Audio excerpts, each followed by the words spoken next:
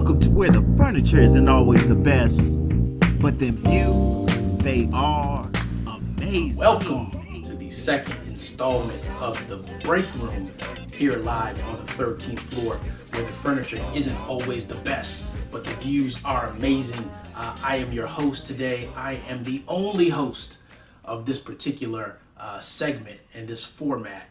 But I really want to thank all of you that tuned in to the first show, The Break Room, live from the 13th floor. We got a lot of great feedback. A lot of people left comments. Definitely appreciate that. Stay tuned. There's more to come. Today, from The Break Room, I really want to talk to you all about being out of tune. And when I say that, I really want you to think about you as a person and when you are operating in the proper frequency and in the proper channel of your particular life. And I'll share a story with you all today that will kind of illustrate what happens when you are out of tune.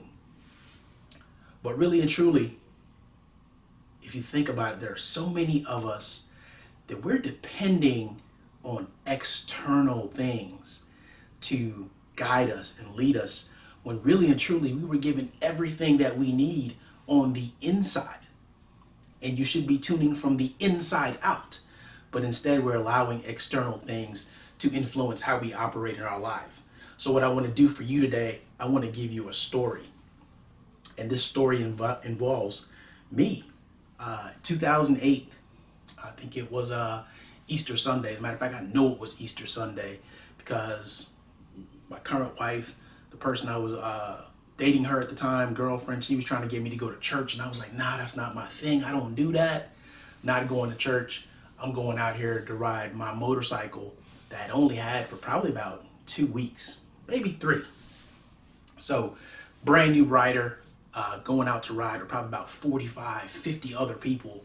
And we're going to go ride. We're in South Florida and we're going up this street called 27. And we're going up 27 to get to this breakfast restaurant that we were going to eat at. So as the novice in the group, follow me now. As the novice in the group, I get assigned a person, Dave. And Dave is going to be with me because the rest of the group is going to ride at a speed a little bit beyond my capability, my comfort zone at the time. So follow me right now. I am in tune with my capabilities, with what I can do. As we're going to go, Dave says, hey man, here's what we're going to do. We're going to slowly increase by 10 miles an hour. We're going to start at 60. We'll ride for a little bit. As I see you're comfortable, we'll keep going up. We'll get to about 80 and we'll cruise the rest of the way and meet everybody for breakfast. Don't worry about keeping up. Sounds like we're doing great to this point, right?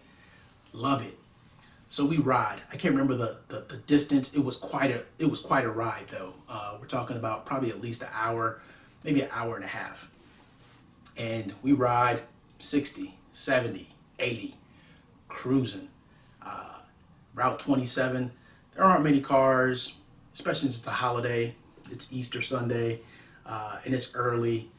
Road is wide open. We cruise there, no problem. Get there to have breakfast. Everybody's congratulating me on my first long ride. I took many longer rides after that one, but we get there, we have breakfast, having a good time. Now it's time to go back. And at this point, we realize that there's some rain. It's South Florida by all means, so there's some rain that's coming. And we're going to do the same thing going back. It's going to be Dave and I. Everybody else is going to go. They're riding at a high rate of speed, much greater and far beyond what I'm able to do. Still in tune with my capabilities, my preparedness. We leave. Dave says, all right, hey, this time we'll do the same thing. We'll start at 70, but we're going to go 70, 80, 90. Cool. No problem, Dave. He gives me directions. Stay about 2 bike lengths behind me, maybe a bike length if you're comfortable, and we'll go. Everybody else leaves. Never see them again. Dave and I are riding. We're going. Man, it's awesome. It feels great. Feels amazing. In my family, it's just a family of motorcycle riders. All my uncles rode. Even my grandmother was in her 80s and would ride on the back of a crotch rocket, which is a sport bike, right? For those of you that aren't familiar with the lingo. So we're riding, feeling good. This is great. This is one of my bucket list items. Always wanted to get a motorcycle, always wanted to ride. I have cousins that rode. It's in my DNA. So we're doing it. We get to 80, we get to 90, we're riding for a while. We pull over. Dave says, okay, hey man, look, rain's getting ready to come. We got to get home. Remember, I told you we're 90 minutes out. At this point, we probably rode 30, 35 minutes. So we got some time to go still.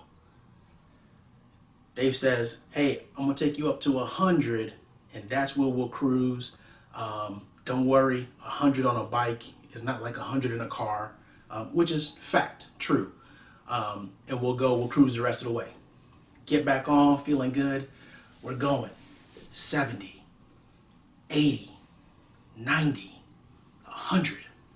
Boom, cruising.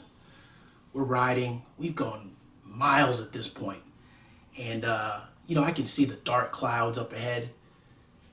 And I can tell that, man, at some point it's going to rain. And I'm just so glad that we're going to get home. And while I'm thinking of all these other things that, what else am I going to do today? I'm supposed to go down to my parents' house. All of these really awesome things I'm looking forward to. And something blows by me on this highway. And I literally look back to see what that was that blew by me. Well, let's pause right there. Hey, I am on a motorcycle.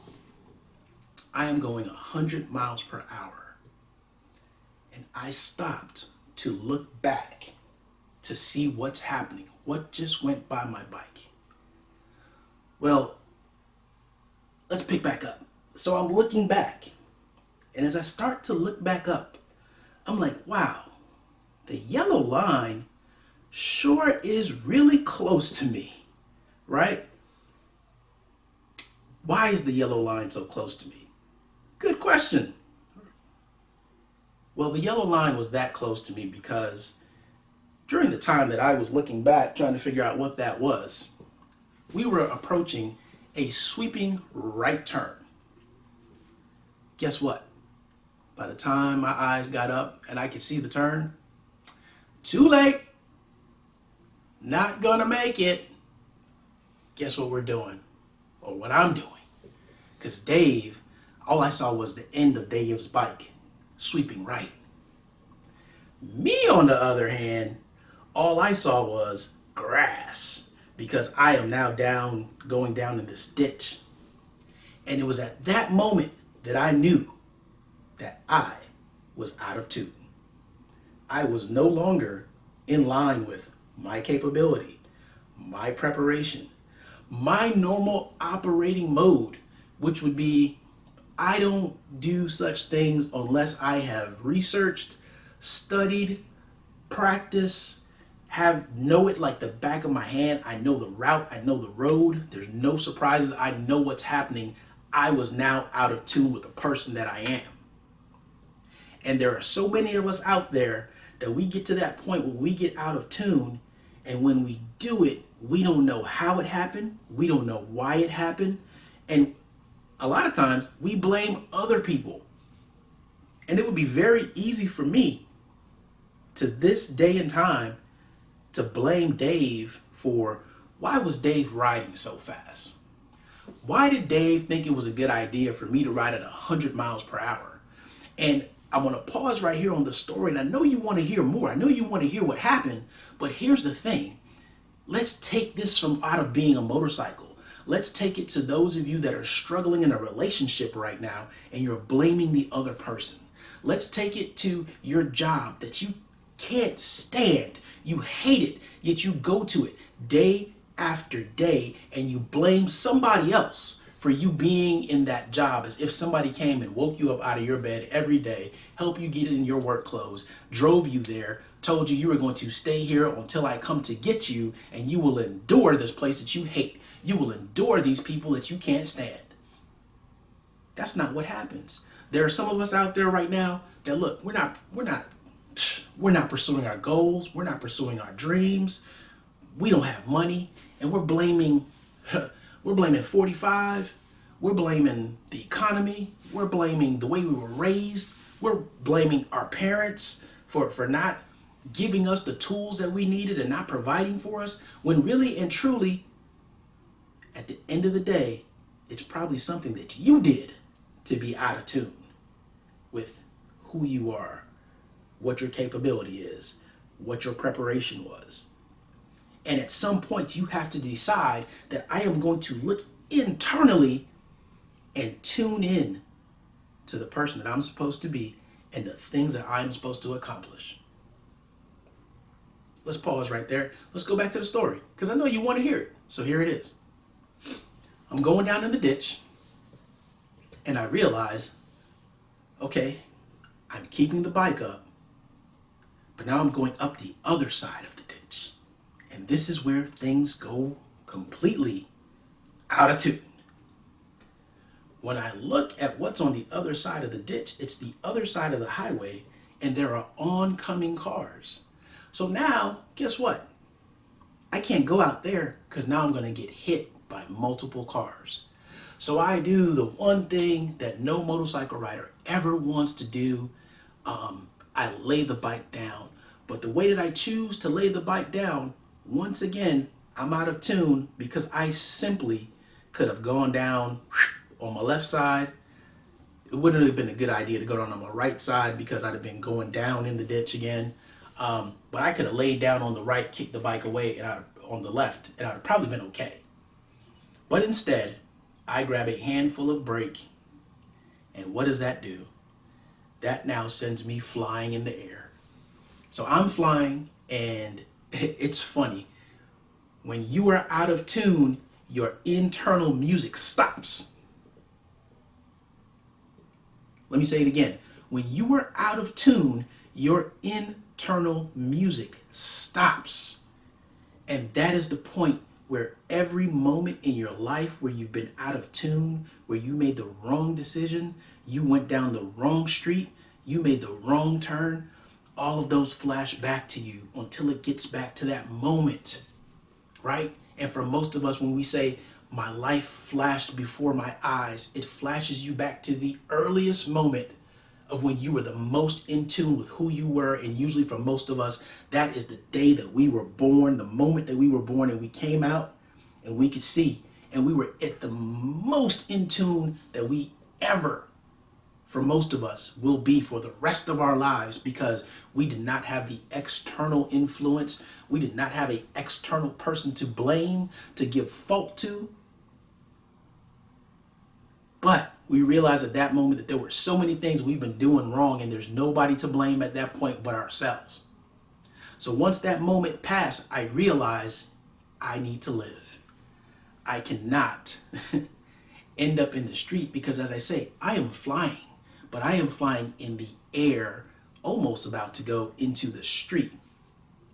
So at this point, I realize I have to take control. I just can't be out of tune and give gravity and motion and whatever else you want to use at this point to be the excuse of why this is going to happen to me. So I take control and I decide I'm going to tuck and kind of get into a somersault type situation.